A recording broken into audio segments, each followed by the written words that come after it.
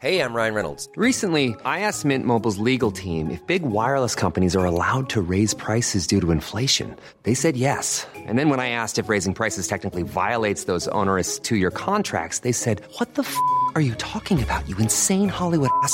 So to recap, we're cutting the price of Mint Unlimited from $30 a month to just $15 a month. Give it a try at mintmobile.com/switch. $45 up front for 3 months plus taxes and fees. Promo rate for new customers for limited time. Unlimited more than 40 gigabytes per month. Slows full terms at mintmobile.com.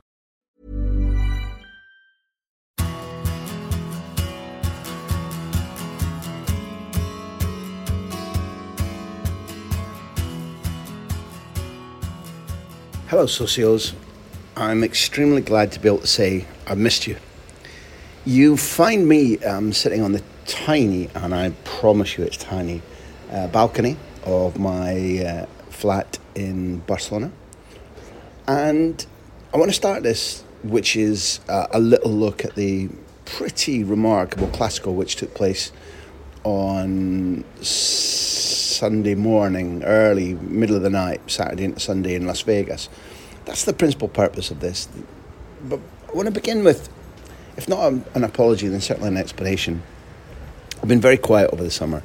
I haven't been writing. I have, until recently, not been interviewing. And the reason for that is that, and you can hear the motorbikes are very popular, the mopeds are popular here in Barcelona. The reason for that is that for the first time in many, many years, I really needed a break. 2022 has been one of my most challenging, most difficult years. There's no question about that. And what I wanted to be able to do was stop and recharge.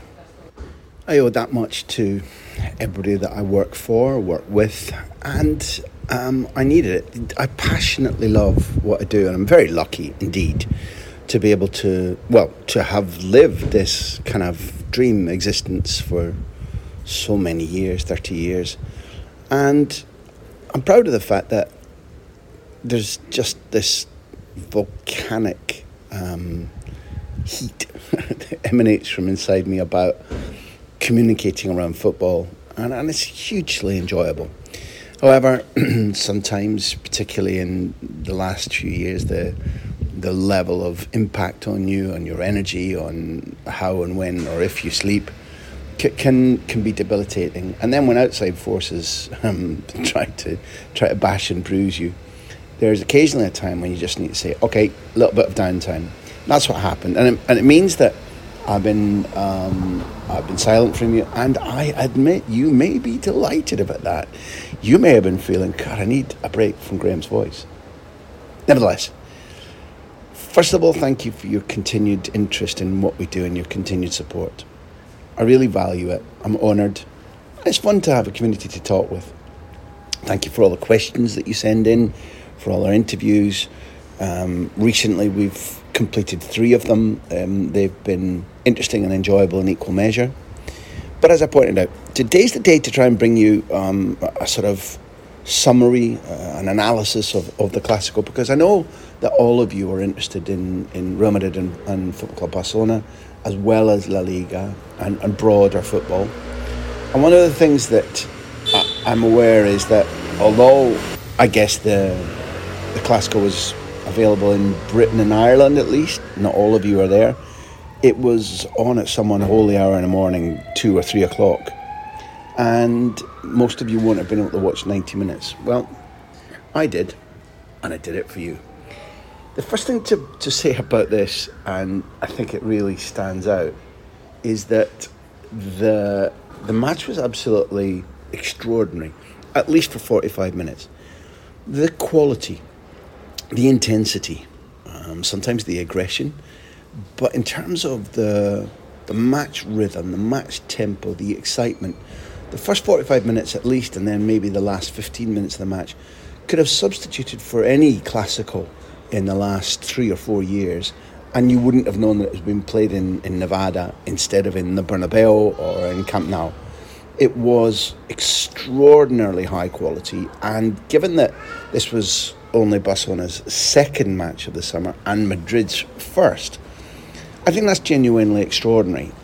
I've often talked in podcasts, and therefore, sorry if it's harping on a theme, but I grew up in a time when certainly in Britain, but not exclusively in Britain, the summer was the time when footballers, in the main, got fat. And pre-season was the time when they were made to run it off and sweat it off.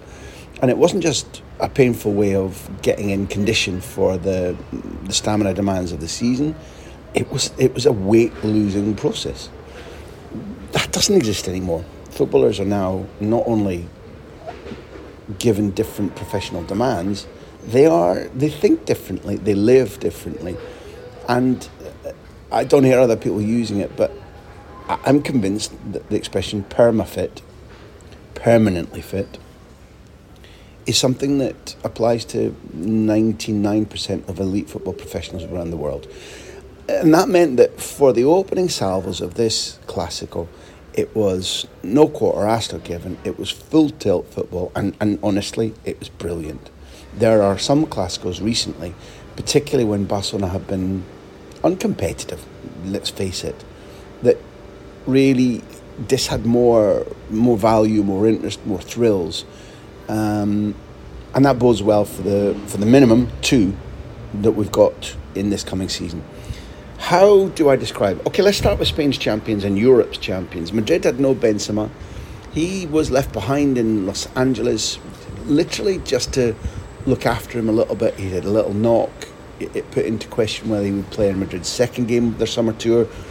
But no big worries, no big threats. Nonetheless, he wasn't there. Carvajal wasn't there. Interesting, big old Rudiger, who's going to have an impact on La Liga, big style, and an impact on how competitive, how aggressive, how athletic Real Madrid are this season. He was played at left back. Now, what was interesting to me about that was post-match, Ancelotti said two really important things. He said, I'm not crazy. Rudiger's not a left back, but he can play there when I ask him to. And he also said, Ancelotti, I don't intend to break up the partnership of last season. That's Alaba and Militao. I was thrilled by that because they are much better as a partnership than when Militao has a different a different centre-back alongside him, and Alaba goes to left-back. I think that's a bad move, and therefore I really enjoyed Ancelotti saying, look, unless there are circumstances which dictate I have to put Alaba at left-back, then it's Alaba and Militao as a centre-back pairing. Doesn't mean that Rudiger doesn't get in the team. By no means does it mean that. No chance. But he played at left-back, and he was interesting in various different ways. The midfield was Camavinga and Valverde, left and right of Tchouaméni, who was making his debut for Real Madrid following his move from Monaco over the summer. The wings were Vinicius and Rodrigo, and Hazard was, in theory and positionally, he was the false nine, but a false nine needs to have the ability to drift away from the centre of the attack and then sprint into gaps, and Hazard doesn't have that anymore. There were moments, and Barcelona fouled him whenever they got the chance to.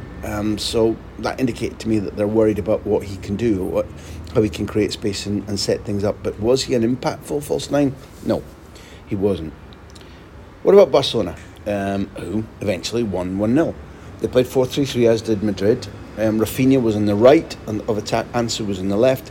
Lewandowski debuted at centre forward, although wearing the number 12, which is weird.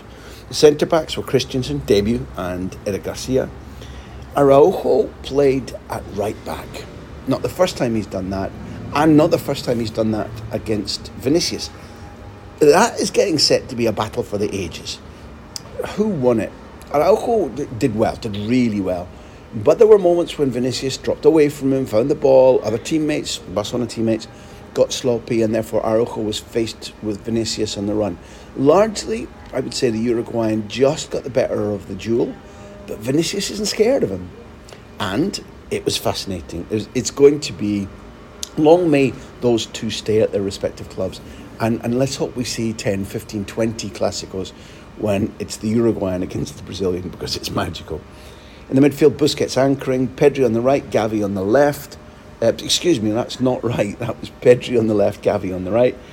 This was Barcelona's second pre-season match, and it showed.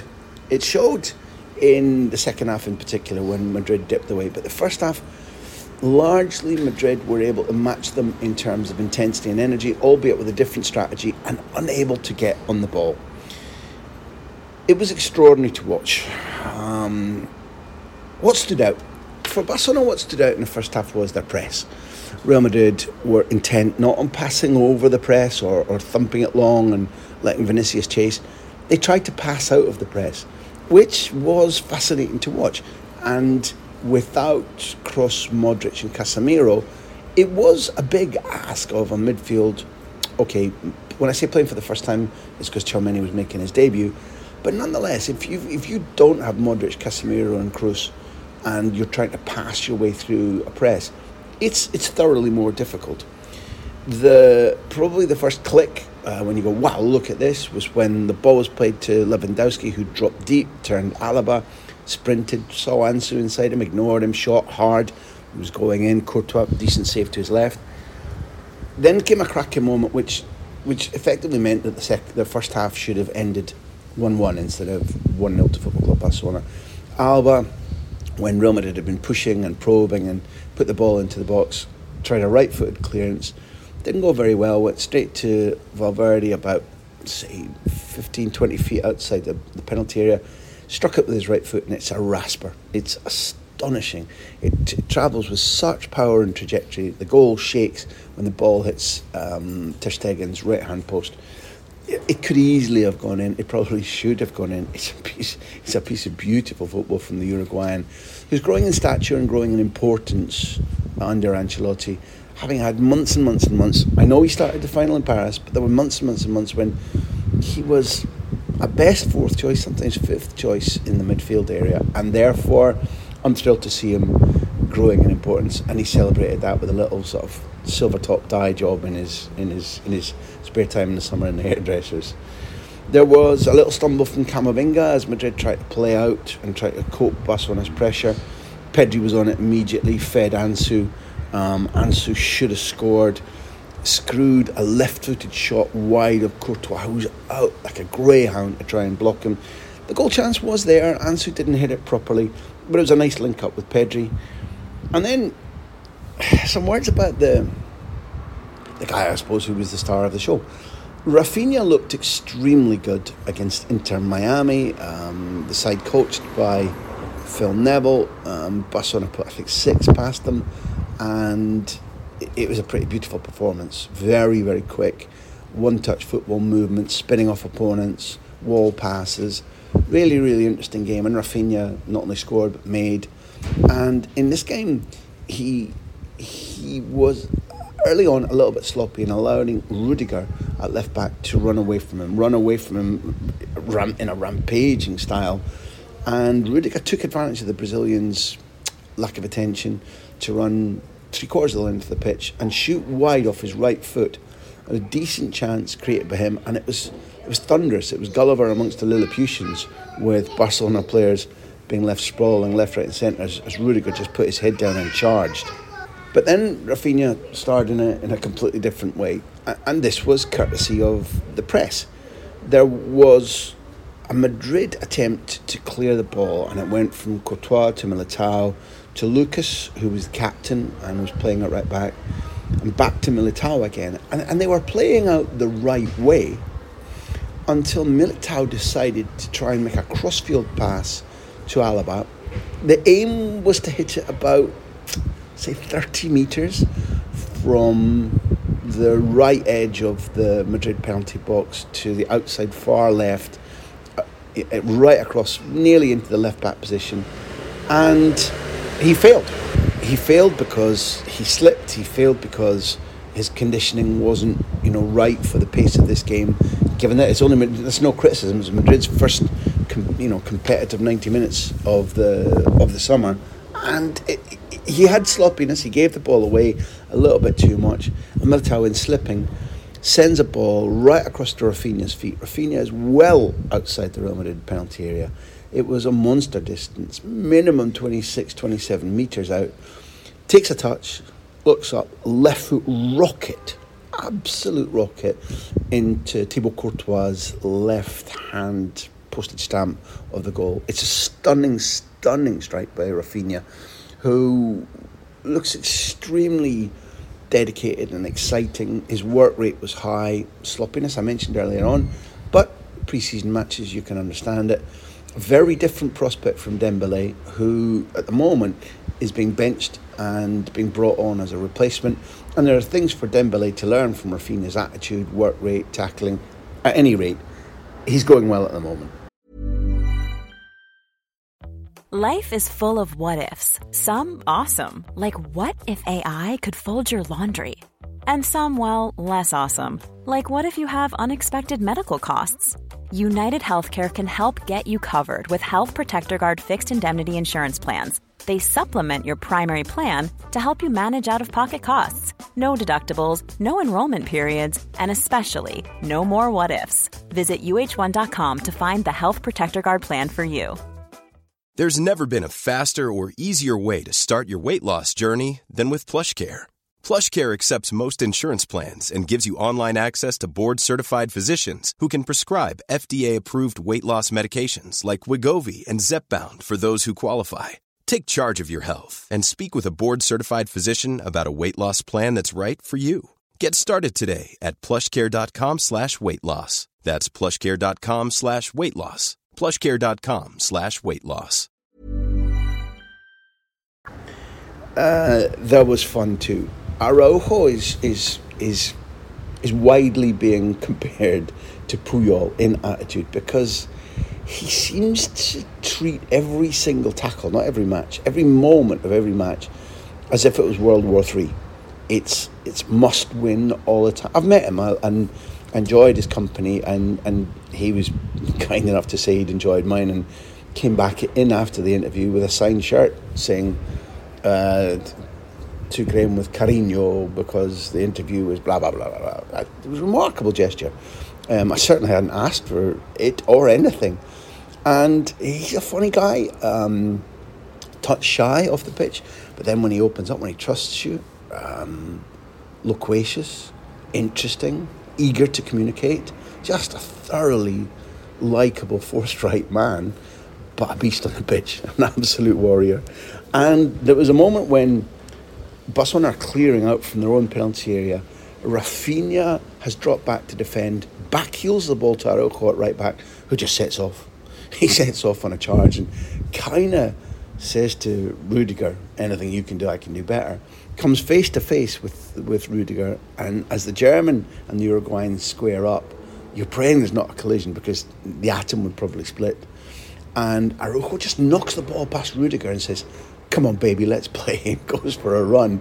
And again, I emphasise that there's an advantage to Araujo in that he's a little bit younger, he's a little bit lighter, powerful as hell, and he's further on in his training. So the sprint was won by Araujo, but Rudiger didn't give up easily, and I bet you after that he was panting and blowing through all orifices.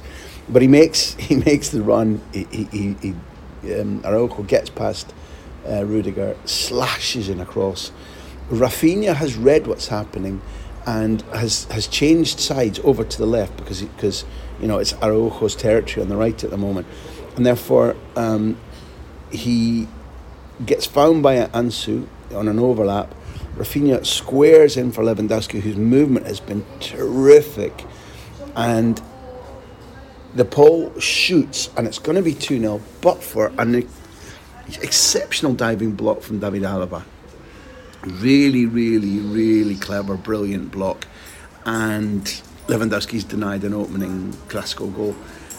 Before the half finished, there was what's called a tangana in Spain. It just means a sort of little... the expression in Britain is handbags.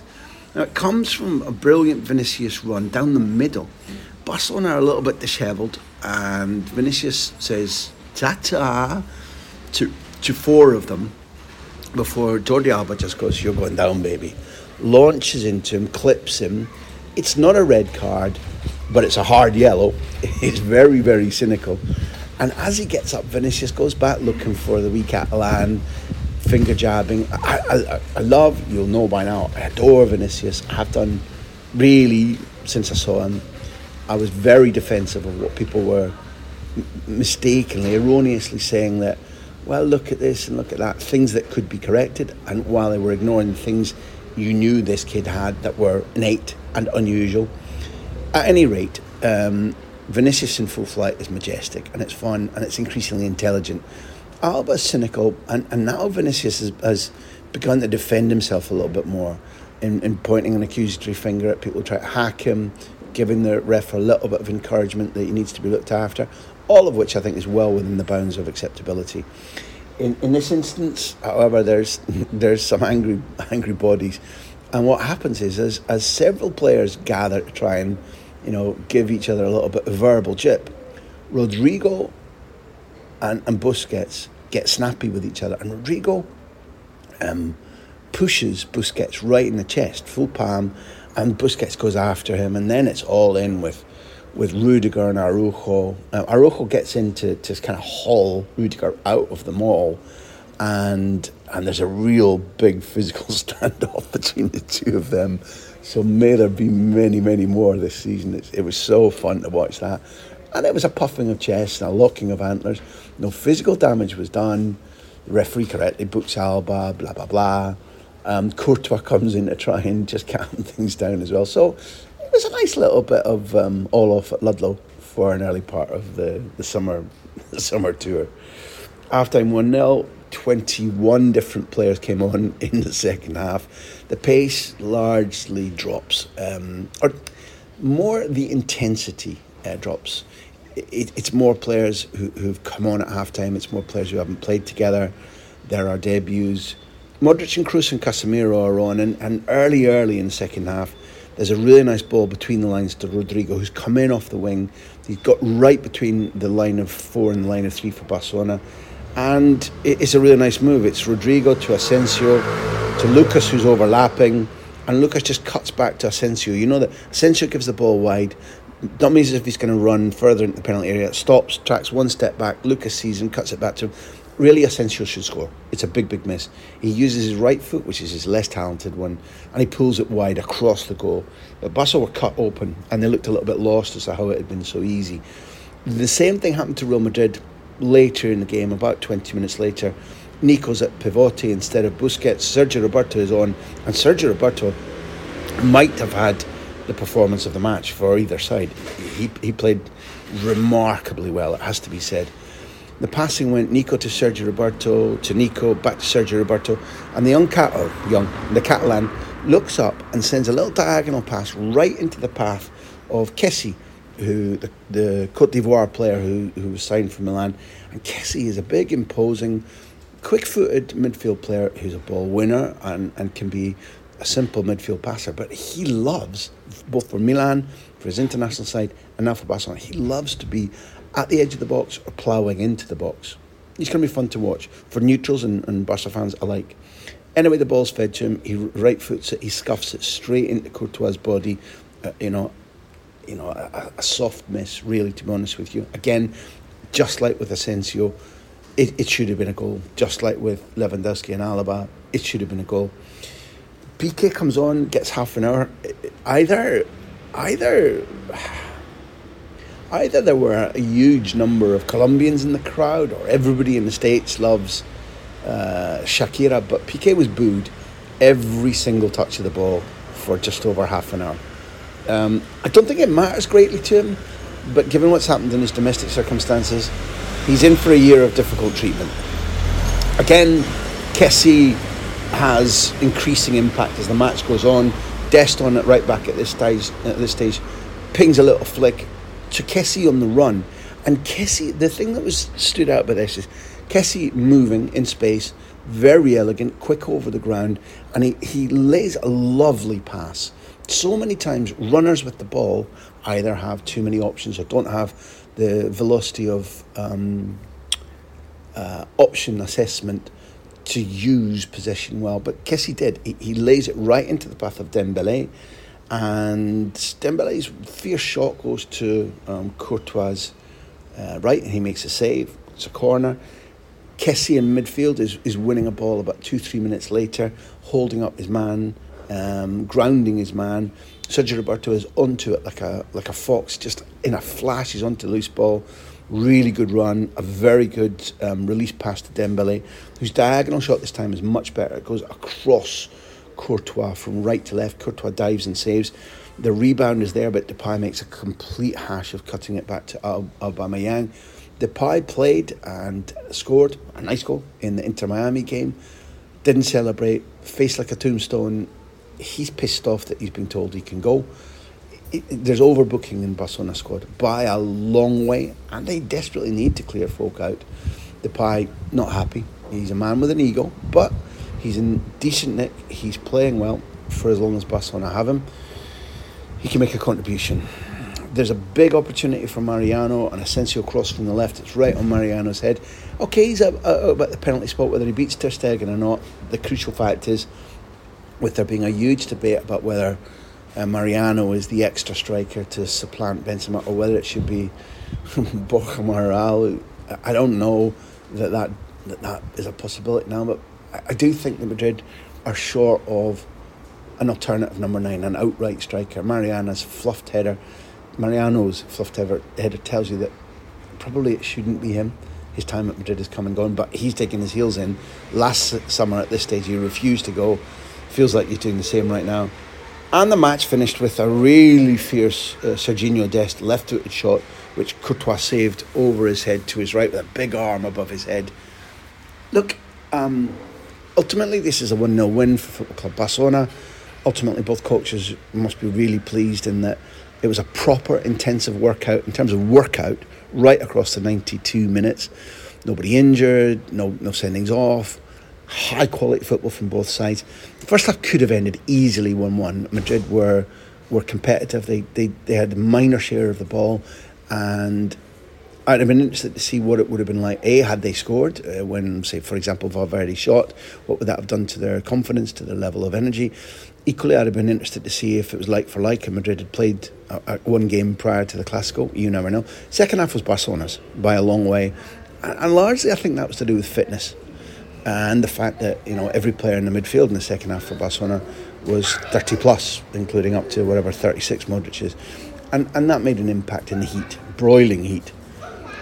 Does it tell us massive amounts about who's going to win the league, who's going to start brilliantly in La Liga, how the first Clásico will go? No, I think probably doesn't.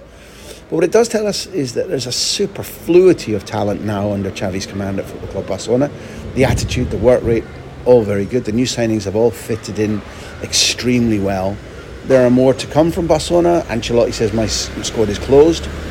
So all I would really wrap up with saying is it's good to be back with you. I hope you've had a fantastic summer one way or the other in any aspect. And the best thing to finish with is this was intensely exciting. If you can go and find large chunks of the match on the internet somehow, on YouTube or on Wisecout, whatever is your passion, then do so, because it'll be worth your time.